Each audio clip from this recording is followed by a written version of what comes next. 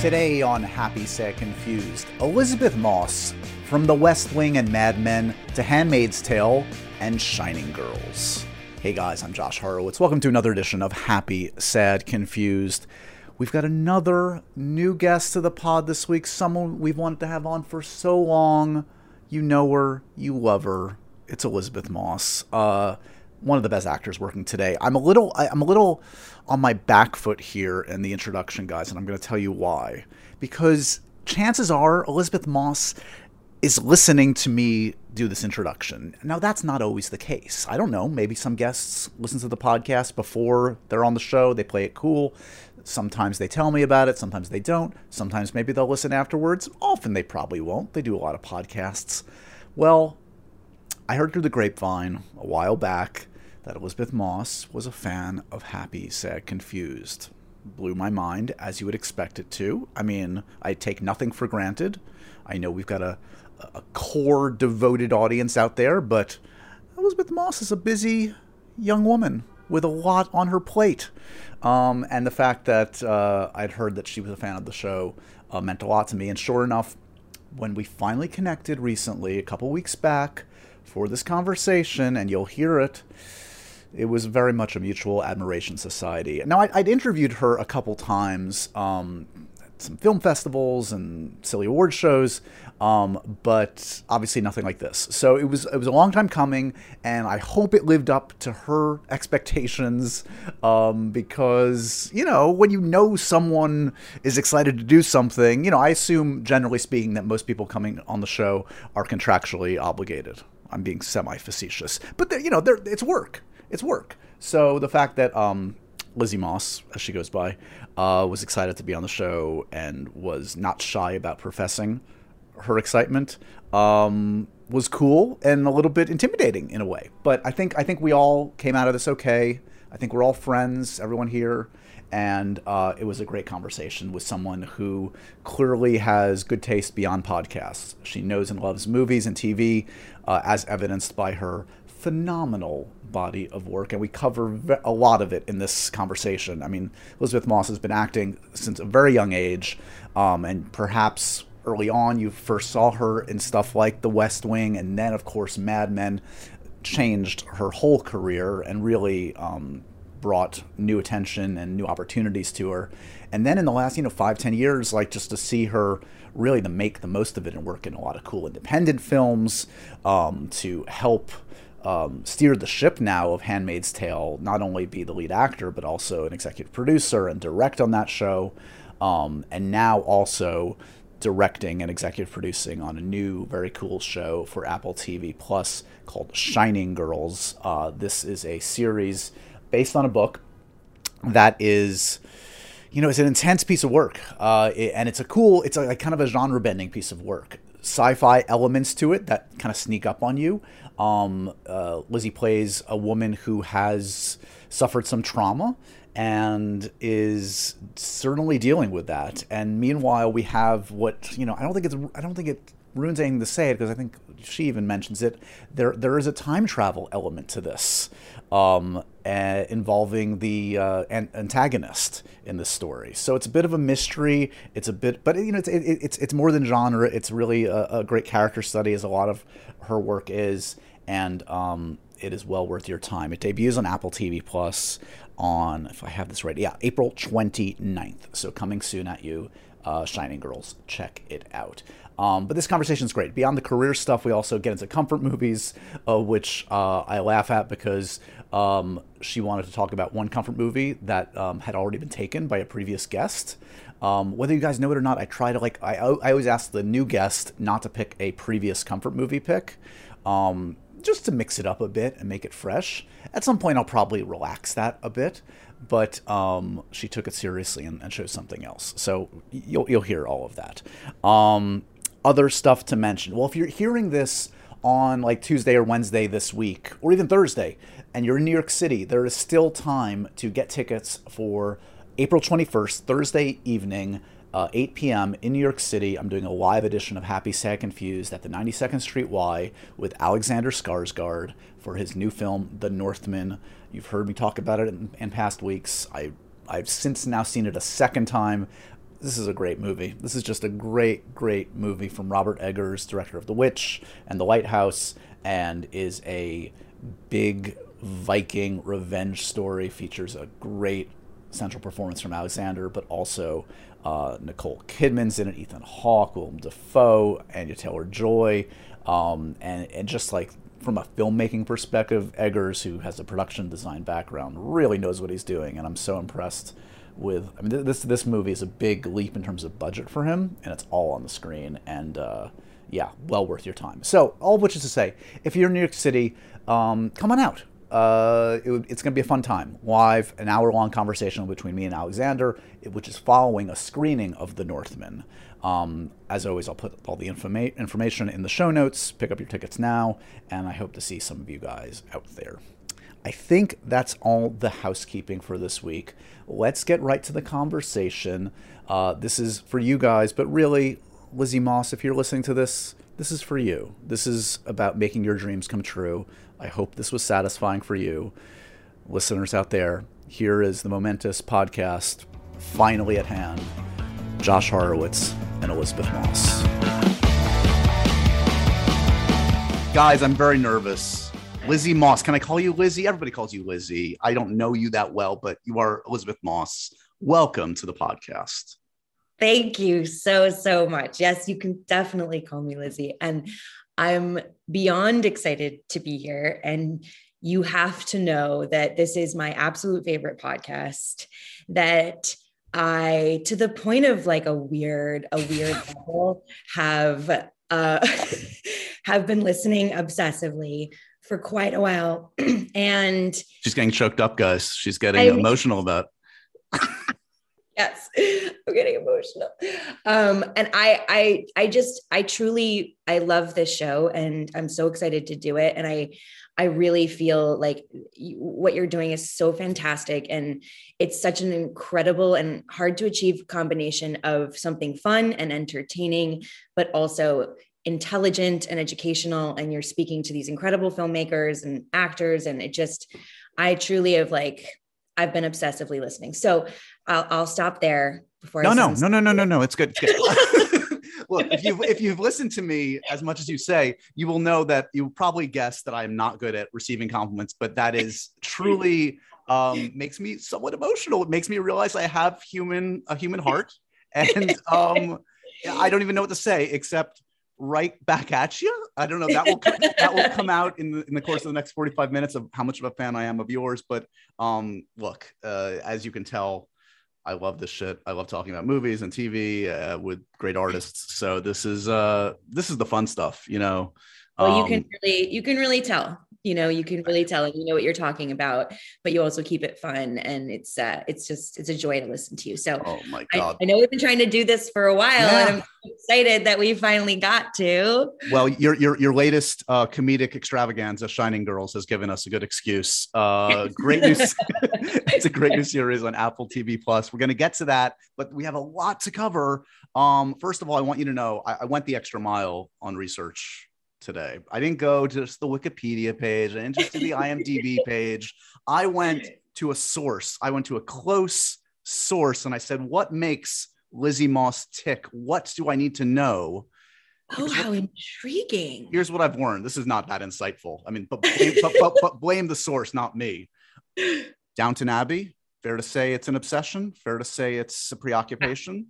I'm currently on a rewatch, and I'm on season 5, so yes. Okay. And the only other nugget I got is that you may have seen The Last Dance more than once. Who have you been talking to? I'm so intrigued because this is such up-to-date information. Someone might be in your vicinity as you shoot a show right now. Someone who you've lovingly photographed their delicious eyebrows and other body parts. I knew it. As soon as you said The Last Dance, I was like, it's Max. It's definitely Max. Yes. Max Minghella ratted you out. But these are good things. Downton Abbey. I mean, you must be psyched for the new film. We're weeks away. Very, very excited. I find it I know we have a comfort film to talk about, but I definitely find it a comfort television show. And then The Last Dance, I mean, I'll keep it brief because, although I've requested 3 hours with you, I think we're only doing certain first of many. Let's not overstate either of ours welcome yet so far. Yeah. This is a 3-parter, I assume. Yeah. But The Last Dance, I'm on my 3rd rewatch of that. And here's the thing. I'm not even a basketball fan. I'm a sports fan, but I'm more baseball. And I don't know a lot about basketball, but Michael, this documentary and Michael Jordan has become a hero for me super late in life. He, obviously everyone's been on this tip for a while. I came to it a little later. Guys, have you heard about this Michael Jordan guy? He's kind of good. He's kind of a really great sportsman. Yeah. I just find obviously the documentary is so well made and so just genius, the way that they crafted each episode to kind of build upon the last, and going back and forth between the two timelines. But MJ is just obviously incredibly inspiring. And although what he does is very different than what I do, there are definitely times when I need a little bit of inspiration. I need a little bit of you can do it. You can get up, you can get out of bed, you can keep going. And I find the documentary very inspiring. You both stick your tongues out when you're in the middle of a great scene or a great moment. That's just an affectation. So true. That's really the only thing Michael Jordan and I have in common. Yes. Well, okay. And my biceps are very, obviously that's, everyone knows that. What is, and why is your production company Love and Squalor? Is this a literary reference that is smarter than me? Is this like Jane Austen that I don't know? What is it? No, probably not. I am a Salinger fan. And 9 Stories is my favorite book. Two Eyes Made with Love and Squalor is one of my favorite stories. Lindsay, my producing partner, and I, we went back and forth and we tried for a very long time to come up with a name, and it was really hard. And we were like, both of our initials are the same, LM, Lindsay McManus, Lizzie Moss. And we were like, there's got to be something in there. We're both Leos. We were like, come on, there's something we can do with like astrology or something. And we just couldn't come up with anything. And then finally one day we were talking and I was like, hey, what about something with Salinger? Like, Love and Squalor or something. And she was like, I love that. That's great. And I was like, okay. And I think for us, it kind of we do have a very big, like literary hold on our company. We do like to purchase and develop books and stuff. So it kind of came from that. It felt appropriate, but also it just felt like it described sort of the two sides of the company, that we don't do just one kind of project. We don't just do comedy or drama. We really do have a very, very kind of diverse slate. And so it felt like it also just sounded cool. I don't know. No, totally. And I don't know if it's you or your partner running the account, but you can tell you guys have good taste because it's got a fair amount of like David Lynch and Albert Brooks and Oscar Isaac. And these are like, it's like my Mount Rushmore of cool dudes, basically. Oh. Totally. That's Emma, who works in our company. She runs our account. She's younger, so she understands the social media. If you add the to it and not just social media, that means that you and I are of an age. You don't get it. I don't get it. So, okay. So let's, because there is a lot to cover. And as you know, often we do a little autobiographical talk here. Let's go back. Okay. Your parents, as I understand it, artistically inclined, fair to say, musicians. Oh my God, is that an alien that's a tentacle at you? There's a xenomorph next. Or I have a tail. This is Ethel, who joins all my Zooms. I love it. It. Ethel is welcome. Lucy, my dog, might join us as well. My other cat's name is Lucy. Oh, okay. So what kind of were movies, pop culture a big part of your childhood? What were you raised on? I wasn't raised really or on the pop culture of the time. It took me a long time to come around to my late teens, early 20s to really. I didn't know who Nirvana was, even though I was obviously of age at a time when that was a very big deal. Radiohead was kind of the first time in my mid-teens that I was like, oh, this is a band that's currently playing that I can go see. These people are alive. For me, growing up, it was all Ella Fitzgerald, Louis Armstrong, Billie Holiday. It was all jazz and blues and classical. Classical because of ballet, and jazz and blues because of my parents. So I could recite by, verbatim any Gershwin tune at 11 years old if you asked me to, but I would not know who the current pop person was. I'm still not very good at pop culture. Like I still, I was looking at like the Grammys last night and I was looking, I don't, who are these people? MTV still pays a lot of my bills. And I was watching the Grammys and I was like, oh my God, I can't tweet anything because I'll just sound like a 90-year-old man. Like, who are these people?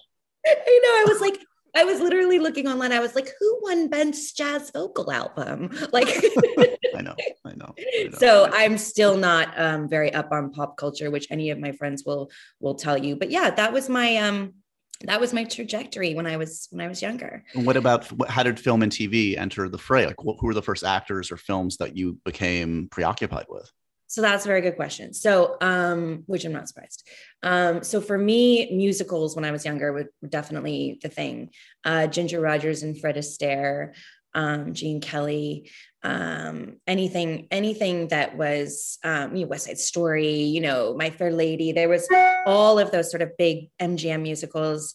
And then it kind of transitioned into Betty Davis, Barbara Stanwyck, went down that road. And then when I got into an age where I could drive, because I grew up in LA, right, I discovered revival houses.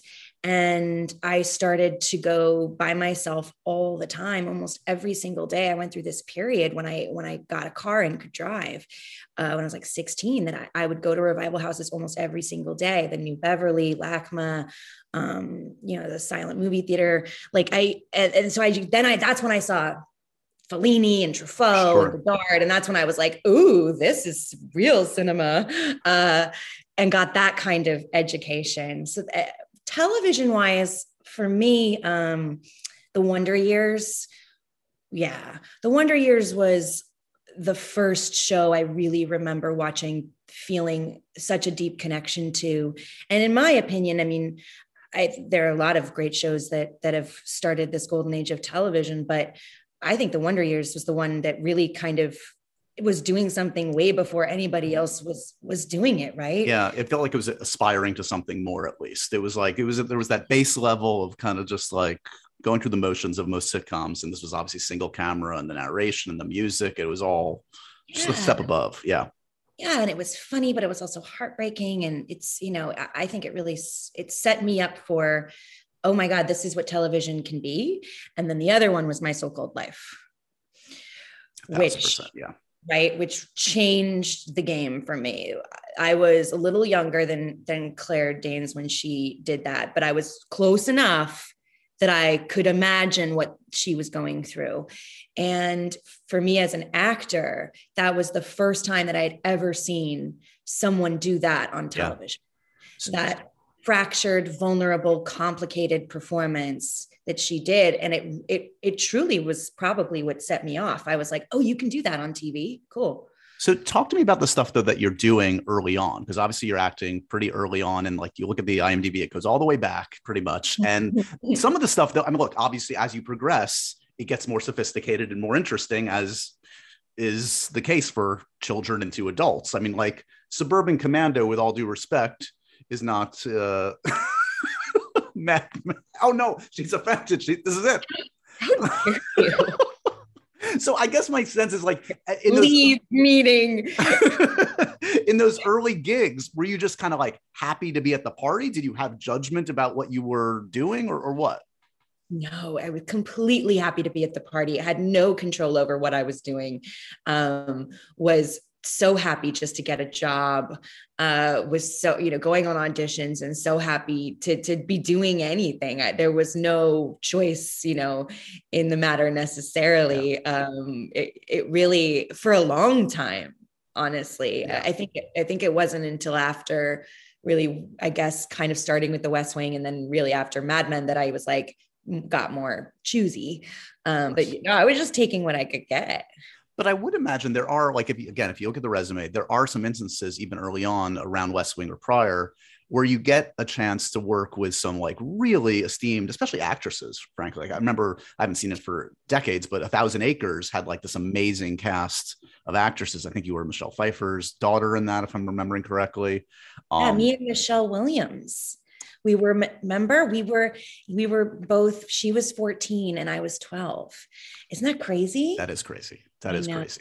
And then just a couple years later, Girl Interrupted, which obviously has this great ensemble. I mean, did those stand out? Am I citing some that stand out as slightly special experiences given the company of actors, or no? For sure. For sure. I mean, I definitely did. I didn't have a lot of choice in what I did, as far as I wanted to be working and I wanted to get jobs. But I will say that I wasn't cut out for things that of a certain ilk. I was more likely to get something like Girl Interrupted. I was more likely to get something like West Wing, or, because I just wasn't a cookie cutter actor. I wasn't bubbly. I wasn't a goth girl. I didn't fit into any sort of like box that you kind of tend to try to fit into as a teenager and a teenage actor. I just was kind of weird and did these like kind of weird performances. And so I did sort of slot into, you're right, like certain films or certain projects that ended up being more interesting, perhaps. Was West Wing clearly just a prestige kind of show from the start? I mean, you step onto that set and you're working opposite, obviously, Martin Sheen, and just the way it's shot. And I would imagine you feel the difference. Absolutely. And to the point of where, and obviously I very, very close with Brad Whitford now and am his boss, which I reminded him of all the time. And we've talked about it a lot now, 20 years later, but he corroborates my story that the feeling was that it was way too highbrow and too intelligent at the time. Now we look back and go, well, of course it would have been successful. But at the time it was, yes, shot in a really interesting way, directed in an interesting way. Obviously, Aaron Sorkin's writing, it was incredibly fast. It was very, very smart. It had all of these actors that were these accomplished theater actors and some movie stars like Martin and Rob Lowe and stuff. But, sure. But really were actors, and there was definitely a feeling that it wasn't going to, maybe wasn't going to make it. And it didn't hit right away, sure. That show. So, yeah. And so where were you at? I know we're jumping around quickly because we don't have the 3 hours that you promised me, but it's different, but okay. Where were you at, like headspace wise, career wise, when Mad Men came around? Again, you were talking about earlier on about like not fitting into any box, so to speak. Did you feel a comfort in where you were headed? Did you know what you wanted? Take me back to that time. Yeah. So I was living in New York. I did the opposite of what you're supposed to do. And I grew up in LA, and you're supposed to stay in LA and do pilot season and auditions and stuff. And when I was 18, I moved to New York and started doing theater and independent films. And so I was existing in a space. I was 23. I was on and off the West Wing, but I hadn't really done a lot of the West Wing at that recent, but that was like the last season of the West Wing. Sure. And I'd only done one episode that final season, I think. So it wasn't like a regular gig for me anymore. And I was living in New York, and I definitely wasn't, super financially stable. and there was this pilot, Mad Men, and everybody in New York, all the actors were sort of buzzing about it because it was so good, but it was also on this network that nobody had ever heard of. And everybody kept calling it A&E. And the only thing it had, and it was advertising in the 60s, like how boring could that be? And then at the time, everybody thought that. And then the only thing that had interesting for it was Matt Weiner. And it was like, oh, well, he did The Sopranos, so that's cool. So it was one of those things where it was one of the best scripts anyone had ever read, that pilot. I'd never done a pilot before. It was my first pilot. Oh, wow. And so we shot it for 2 weeks in New York, and it was really fun and it felt special, but then that was it. And you just didn't know. We shot it in April and we didn't get picked up till August. And it was 2 weeks in April. And then I went back to my summer in New York, and turned 24. So I was a sort of semi-struggling actor living in New York. So when you look back now at the 8-9 years of that show, Do you see, like, if you happen upon various episodes, are you seeing more of Peggy's progression or more of Lizzie's progression as an actor? Like, what strikes you when you see season 1 versus season 8 of that show? I definitely see both, because they're so intrinsically linked. When you have a season or when you have a show that goes 9 years, I went from 23 to 32. So that's a lot of life that you live. Yeah. It's a lot of growing up that you do.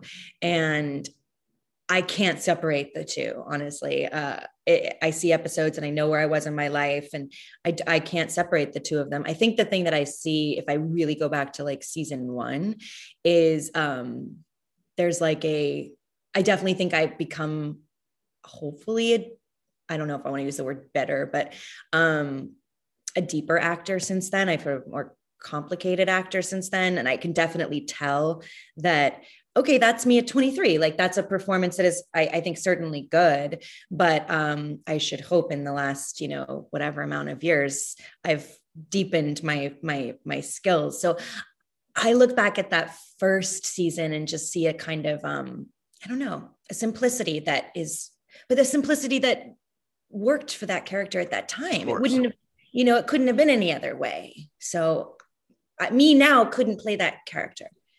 I'm curious, like, so we talk about like stuff like The West Wing and Mad Men, which were clearly the longest running gigs at that point in your career. And then we flash forward to the recent stuff you've been doing where you're producing and you're directing your own projects, your own TV projects, which isn't necessarily the norm, especially the directing part. Mm-hmm. Talk to me about like how those experiences, whether it's just those two shows specifically or others, have informed how you want a set run now that you get a chance to decide how a set is run. Yeah. There's sort of two things that informed that as an actor or as number one on the call sheet. And then of course, as a executive producer as well, West Wing taught me how a set should be. I wasn't a producer on that. I was in and out. So I wasn't involved so much in the behind the scenes machinations. There was a lot going on that I didn't know about, but I just knew what it was like on set. And it was this group of incredibly professional, talented people who knew their lines, who came to work on time, who had fun while they were doing it, were hilarious. There was an incredibly fun atmosphere. Everyone was very nice to everybody. No matter who you were on the crew, everyone was really respectful and nice. And that's what that was my first experience on a show like that. And I thought, oh, this is what it's like. So that was it. And then moving forward we kept that up on Mad Men and obviously on Handmaids, and the directing part for me was very much top of the lake. I was very influenced by working with Jane Campion, of course. Yeah. Yes. The great Jane Campion, Oscar-winning director as of late. Yeah. Exactly. Bravo. She creates an atmosphere on set that is something that I strive for every time I'm acting or directing, but especially directing. It's so safe for the actors. That is exactly why she gets such good performances out of every single actor she works with. She creates an environment where the performance comes first. Nothing else matters. Even if you're behind, even if something is gone disastrously wrong, you wouldn't know it. Like you won't rush that rehearsal. You won't rush that blocking. You'll do as many takes as you need to do. And it's just this lovely, lovely, safe, calm environment. And I absorbed that by osmosis because it was way before I ever thought I would direct. And now I try to do it. I try to do it every day. Just because you buttered me up doesn't mean I'm not going to deliver the hard-hitting questions, because one, and I don't know if this is, I mean, you say obviously beautiful things about Jane. You were supposed to be in Power of the Dog. Is that, and is that tough for you to, I know scheduling stuff, I think it was Handmaids related, probably with the pandemic as well, of course. Was it tough to finally see that and be like, oh, absolutely. Of course. It was very, very tough. Of course. I mean, I've had kind of few of those, to be honest. And it's always scheduling, and, when you have a day job like Handmaids, it takes up a lot of time and it's really hard to sometimes do other things. That was a really tough one though, because of my relationship with Jane. And I had actually been involved or speaking to her about the project for quite a while, a couple years before I wasn't able to do it. But we tried and we tried and we tried. I know that we all tried. And I mean, on the Handmaid's side and on their side, I know that we all tried so hard. It just became impossible for me to be able to do both and be in two places at the same time. But at the same time, you know, I think that I have so much respect for Kirsten Dunst. She's one of my favorite actors. So if somebody had done it that I didn't love or didn't respect, I would have been really pissed. But it's like, okay, good. At least like somebody is taking care of that role. Somebody is going to do an incredible job. Obviously she did. And so that's the best case scenario in this. And I hope that I'll get to work with Jane again. It's funny because, you know, you talk about like, that stuff happens all the time, whether people hear about it in the press or not. And it's almost impossible to line up all the ships in the right way, especially when you have like a very busy day job. I mean, and frankly, what struck me when I was looking at like the Mad Men years is how much great work you were actually able to do while you were doing Mad Men, because I've talked to so many actors where it's like that great opportunity sucks them out of the universe for like 10 years. And like, you look at what the stuff you got to do, it's very varied. You do a bunch of theater, Speed the Plow, you do Children's Hour in the West End. You get into the Greek, you get this Alex Ross Perry relationship going through 3 different films, Walter Sallis on the road. So like, did it feel like, again, like we talked early on, like at first as an actor, you're just taking what's available. Then you're starting to get a little bit of the luxury of choice. Like, did you feel during the Mad Men years, you were able to steer your own ship and pursue the kind of filmmakers and the kind of projects you wanted? Or was that the list of things I just said, like amazing luck? Kind of probably a bit of both. I definitely I'm in more of a position now where I'm able to have these opportunities, and, you know, whether or not I end up getting to do them or not. There's, you know, I get to talk to filmmakers that I'm obviously huge fan of. Then it was a little bit of both. It was like, oh, there's this play. That's what I want to do. That sounds great. I'm going to go do that. But then also there's something like Get Him to the Greek, which just came to me. And I was like, cool. Like, that sounds like a very fun experience to be a part of. The thing that really changed for me, the sort of the way things were going, was Top of the Lake within Mad Men. Because I shot that first season. I don't remember if it was after season 4 or 5 of Mad Men, maybe 4. And it was so different from Peggy, and it was so different from Mad Men. And I think I wasn't quite sure if people were going to let me do something else, because Peggy had become quite popular. Right. And I wasn't sure if I could really do something else. And Jane saw, not to make this like a, you know, this is like a all about Jane podcast, but she is a huge part of my life and career. And she believed in me and she thought I could do it. And she saw something. And it was that really kind of changed the trajectory, because I think it allowed me to see, and it allowed other people to see, that there was, these were the kind of projects that I wanted to do. And these were the kind of people I wanted to work with. And I wasn't just going to be doing Mad Men and that was the end of that, or move on to another show and that was all I was going to do. I wanted to diversify my career, and sounds so businesslike. No, but I mean, it's also rewarding. You're engaging different parts of your artistic pursuits. And that leads me to Handmaids, which is like, I'm curious, obviously that show, as it's progressed, your involvement in other facets of it have progressed too, becoming an executive producer and directing more and more. Was that something that kind of organically happened, or on day one of Handmaids, were you like, if this goes right, I'd love to have more of a say in all aspects of it? It was extremely organic, which I think is the best way. The first season I was a producer, and even that, which, you know, in TV, just for the people listening, like a producer in TV is lower than an executive producer. And then nonsensically in film, it's the other way around. Right. Nobody knows why.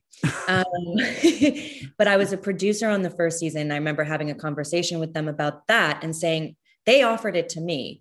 And I said, okay. I said, but just so you know, like, if that's going to happen, I really want to be a producer. I don't want it to just be a title. And they were like, okay. And then I really, really was that first season, you know, helping to hire Reed Morano, helping to cast. I really was involved, and Bruce Miller and Warren really involved me. And then I got this call when I was driving in LA from Warren Littlefield. And he said, this was before season 2. And he said, just so you know, I just got a phone with MGM and we're promoting you to executive producer because we feel that that's the job that you're actually doing. And I was like, oh my God, Warren Littlefield. What a show of incredible support. I love that man so much. He's like the most notable alum from my like forgettable college. It was like when I went to Hobart College in upstate New York, it was always like Warren Littlefield and Christopher McDonald from Happy Gilmore. Those are our two big alums. That is so funny. Oh, wow. Yeah, sorry, well, that is I derailed you. Yeah. Anyway, but he's a good guy. Yes. Great footsteps to follow in. He is very much a wonderful human. Anyway, so then I started being an EP. The director thing came about kind of because the thing that we do on the show that I think is unique, that I like to do on other things now, though, is the relationship between me as the lead actor, the cinematographer, and the director is very, very, very close. So we started to sit down and do page turns of every single episode with the director and the DP, and we would just talk about shots, and we would talk about blocking, and we'd talk about story. And the DP being there, I suppose, was one of the things that was a little bit more unusual, right. But we just felt like it was essential to have the person who was photographing it to be aware of what the story was and what the scene was about. So because of that, and I did that with, you know, Mike Barker and Dana Reed and these directors, Derbla Walsh, these directors that were coming around, I admire so much. I started to kind of think more like a director and be thinking about it from that point of view. So the transition into directing was very, very organic because I just felt like I knew this story really well, and I was very, very close to it. And I was very close to all the elements of the show. And it just seemed like something that, I want to try to tell this story now. So it was a very organic process. And that leads us to Shining Girls, which, okay, so this is the new series for Apple TV Plus. It features you as an executive producer and a director. How many episodes did you direct of this one then? 2. Okay. So talk to me about sort of how this one was in development for a while. I know it's an interesting look. I've seen the first 4 episodes. Excellent work from all. I mean, never trust Jamie Bell, as sweet as he seems off camera. Never trust the guy that pulls like the wings off a bee. This is the lesson for the audience out there. But look, it's a show. I mean, arguably, you tell me what the show thematically is about. I don't want to tell you what I think it is. I mean, you're the EP. What is this show about for you? No, I want to hear what you think it's about. For me, what it attracted me to it in the first place was I felt like, first of all, I love kind of high concept stuff. I love sci-fi. I love horror, action. We can talk about that ad nauseum. That'll be part 2. But I was very attracted to this sort of idea of this time traveling serial killer. And then she had Silko, the writer, and obviously based on the book, had sort of Trojan horsed this metaphor for trauma into it. Right. And I love that as well. I mean, that's why I love sci-fi, and that's why I love horror, because that's all it is, right? Yeah. Is you're taking a deeper issue and you're putting it in this genre. So I loved the concept of that. And I thought it was done so well. And I also thought it was just tonally very different from Handmaids. And I read it during season 3 of Handmaids, and I was looking for something different. I certainly wasn't looking to do necessarily another show, but I wanted something that was entertaining, that was cliffhangery, that had a kind of fun side to it, if you can call it fun. So yeah, I just felt like it was really different. I think the show is incredibly challenging. I think it is quite intentionally not going to be the clearest thing you've ever watched. You know, it takes a second to develop what it is that's happening. Well, even the genre stuff you're talking about, it's like, wait, is this a genre? And then it's like, it took my wife and I a second to be like, oh, this is this is sci-fi. Okay. Totally. It is when we were figuring out how to market the show, it was really interesting, the conversations, because we were like, this doesn't fit in any genre. Like this, we can't market this as a serial killer show. We can't market it as a science fiction or horror or thriller, because it doesn't actually fit into any genre. And then we realized, oh, that's its virtue. Yeah. That's what we actually embrace. That's what we love about it. That's its greatest asset. It isn't like anything else you've ever seen. Yeah. So we decided to sort of lean into that. Is there any connections to be made, that anything useful out of the experience of Invisible Man, which in some ways dealt with trauma, abuse of different sorts? Is there something from there that you can carry on to this one, or is it apples and oranges for you? I feel like, I mean, we could sort of try to analyze and unpack the career that I seem to have developed, which is very, very focused on women going through traumatic experiences. Right. And it is of no design of mine. But my joke is, just don't ever give me a child in a story, because I will probably lose her. Like they're gonna get taken away, or I'll lose her in the woods or something. Like, I just can't seem to hang on to my children in these projects. I think it's, for me, apples and oranges, in the sense of, I don't know, I feel like Invisible Man, the tone is so different of that film. You must take a certain pride that was, I think, the last quote unquote original theatrical film ever to succeed at the box office before the end of the world. Like, I mean, like, I'm being somewhat facetious, but I feel like that was the last one that we'll see for a while that's not attached to Marvel or DC or Star Wars or some kind of genre property. Obviously, it's genre, it's Invisible Man, but it's not. It's a $7 million movie. I mean, exactly. No, it's a very strange distinction. I remember talking to Lee a little while after the shutdown, and we just had this whole conversation about, like, can you believe this is the distinction of the film, is that it was the last movie people saw in the theaters, and the last normal movie going experience that wasn't judged or based on post-pandemic, feelings. Very, very, it's very, very strange. I live on the Upper West Side of New York, and the Visible Man poster was up for like 6 months. Oh, I know. That stuff. That was the freakiest stuff. That was like the I Am Legend stuff, where, like, I live close by you apparently. Cause, like, going by Times Square occasionally and seeing like stuff from like 9 months ago, was like, oh God, it's the end of days. I know. Or the greatest marketing campaign by Universal ever done. I'm like, wow, they really got their money's worth with that poster. Is there any talk lately of another story from Lee and you? Yeah, I mean, I definitely want to work with Lee again, for sure. I had such an incredible experience working with him, and he's such a great writer too. So I definitely want to find something else with him. And, we're trying to, I guess it's not between us if I say it on this podcast, but I was about to say between us.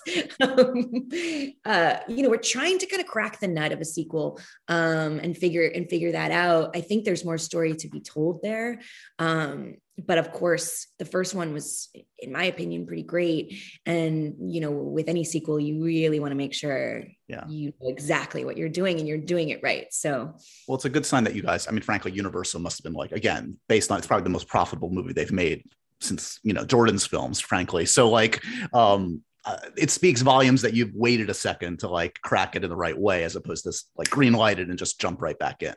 No, completely. Because you don't want to mess that up. Right. I mean, it's people actually really, not, the thing about that film that's so great that I love is that it is totally a genre film. It's completely entertaining. It's scary, all of that stuff. But what Lee and our cinematographer as well did with it is it's a great movie. It's actually just a good movie, and it looks great and everything, especially, as you said, for $7 million. And so for me, I don't need to do a sequel, but I would want to, if I did, we need to capture that magic again, you know? All right. So let's talk. This is a controversial subject, as I gather. You had a comfort movie in mind. You have a bone to pick. So what I've been doing is, people might not know this. I ask folks to try to pick something new, only for the sake of variety. I'm sure at some point we'll repeat.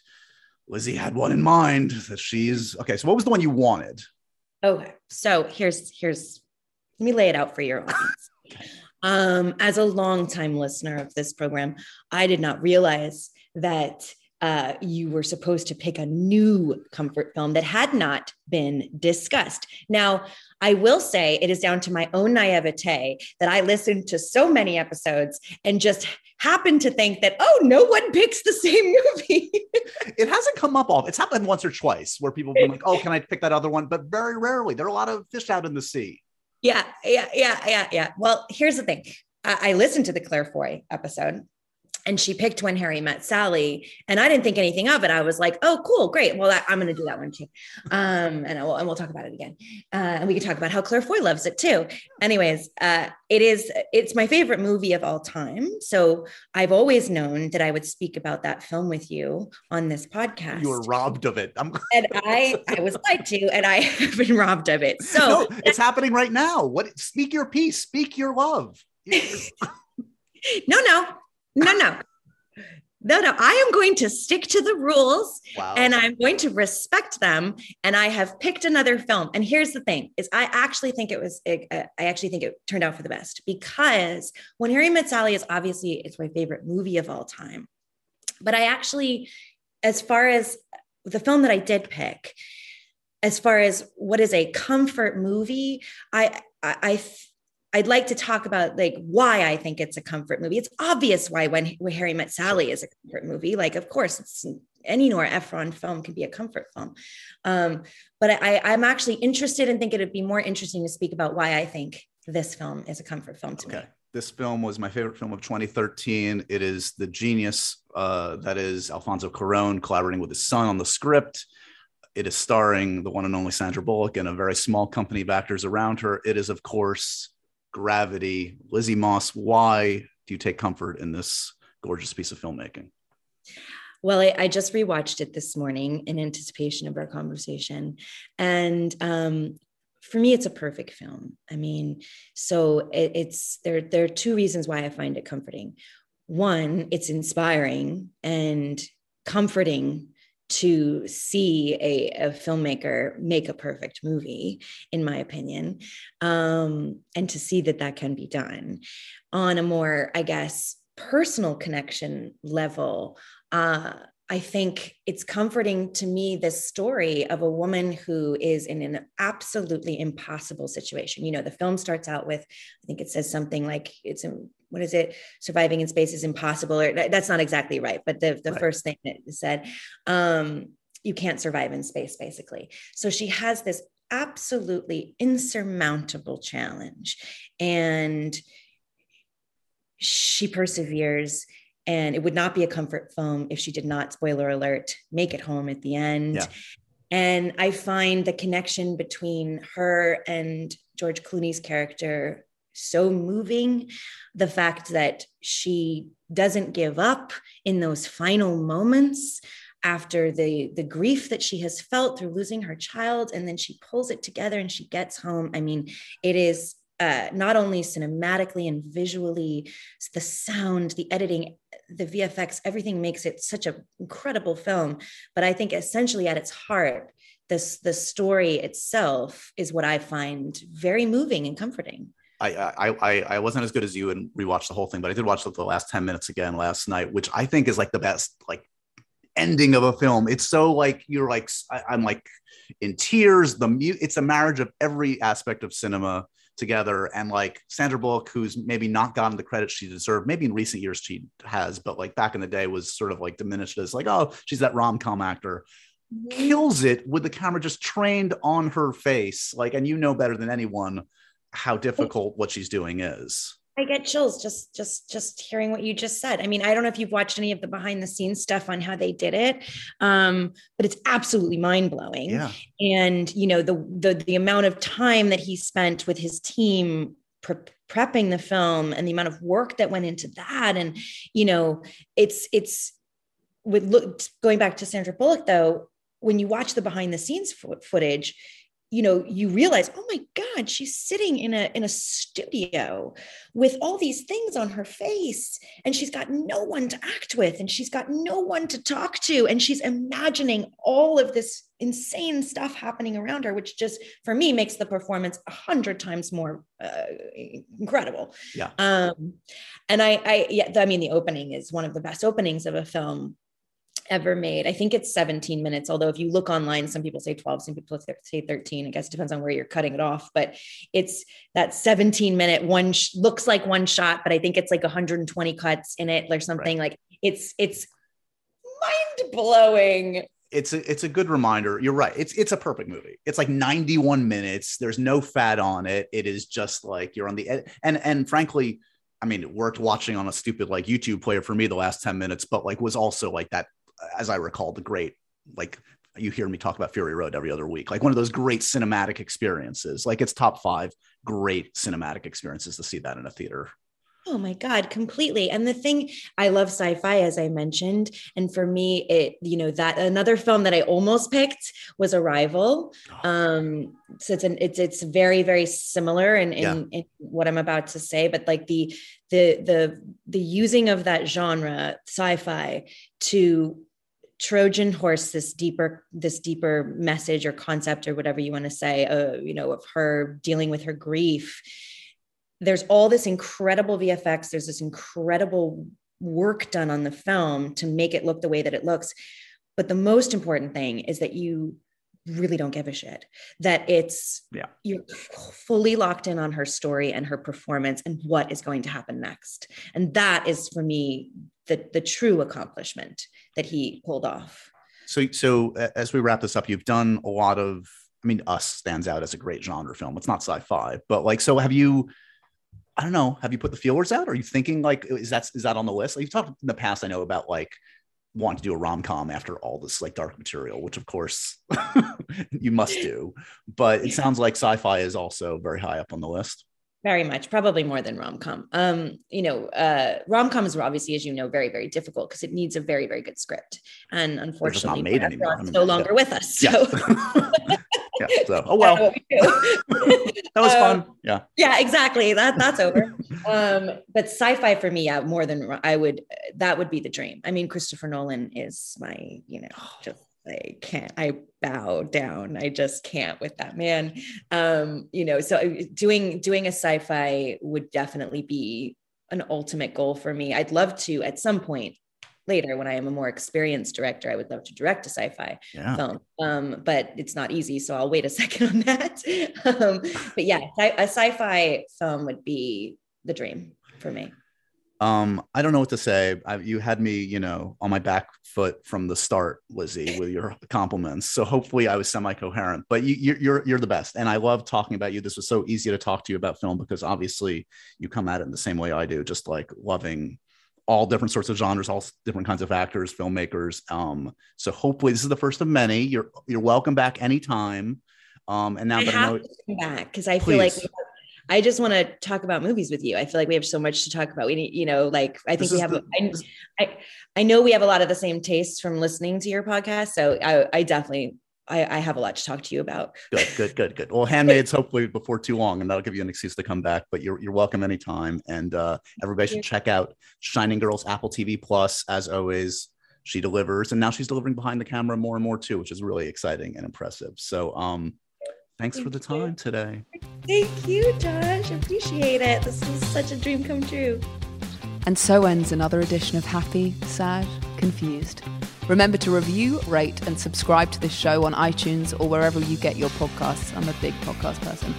I'm Daisy Ridley, and I definitely wasn't pressured to do this by Josh.